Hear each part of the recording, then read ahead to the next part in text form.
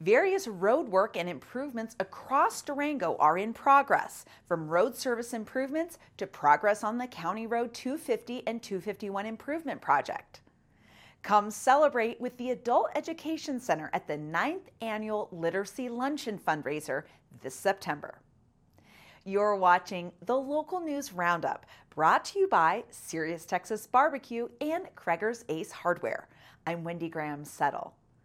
At the July 25th City Council meeting, the city reviewed bids for the County Road 250 East 32nd Street and County Road 251 improvement project. The proposed project, which begins at Holly Avenue and extends to the intersection of County Road 250 and Metz Lane, is meant to address the high use of the roads and multimodal improvements. The city plans to create a corridor to provide greater traffic safety, aesthetics, and accommodations for pedestrians, bikes, and other forms of multimodal traffic. The proposed traffic design will keep single lanes of traffic in each direction, add dedicated bike lanes, a shared use path next to the road, a landscape median and other landscaping improvements, and street light installations. Two proposed bids were presented at the meeting, the lowest of which was $8.8 million. The city and county will split the cost of the work. Pavement treatment projects along Wilson Gulch Drive, East 4th Avenue and East 3rd Avenue begin August 1st.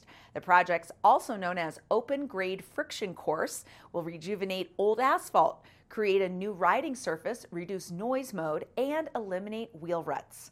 Along Wilson Gulch, projects will include the full width of all lanes from East Owen Road to Confluence Avenue. On East 4th Avenue, the project will include the full width of all lanes from 2nd through 5th Street and will include a DA ramp replacement. The East 3rd Street project will include the full width of all lanes from 3rd to 8th Avenue and also includes a DA ramp replacement. Weather permitting, work is expected to last through October 27th. Additionally, planned alley projects between 5th and 6th Avenue also began August 1st and are expected to continue until September 29th. Come join the Durango Adult Education Center to celebrate donors and students at the 9th Annual Literacy Luncheon.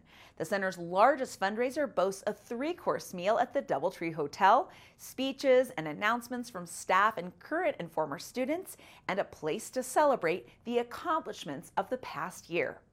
The fundraiser is free to attend, but donations are always welcome. RSVP by September 12th for the September 26th event.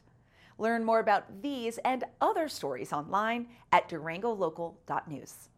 Thank you for watching this edition of the Local News Roundup. I'm Wendy Graham-Settle.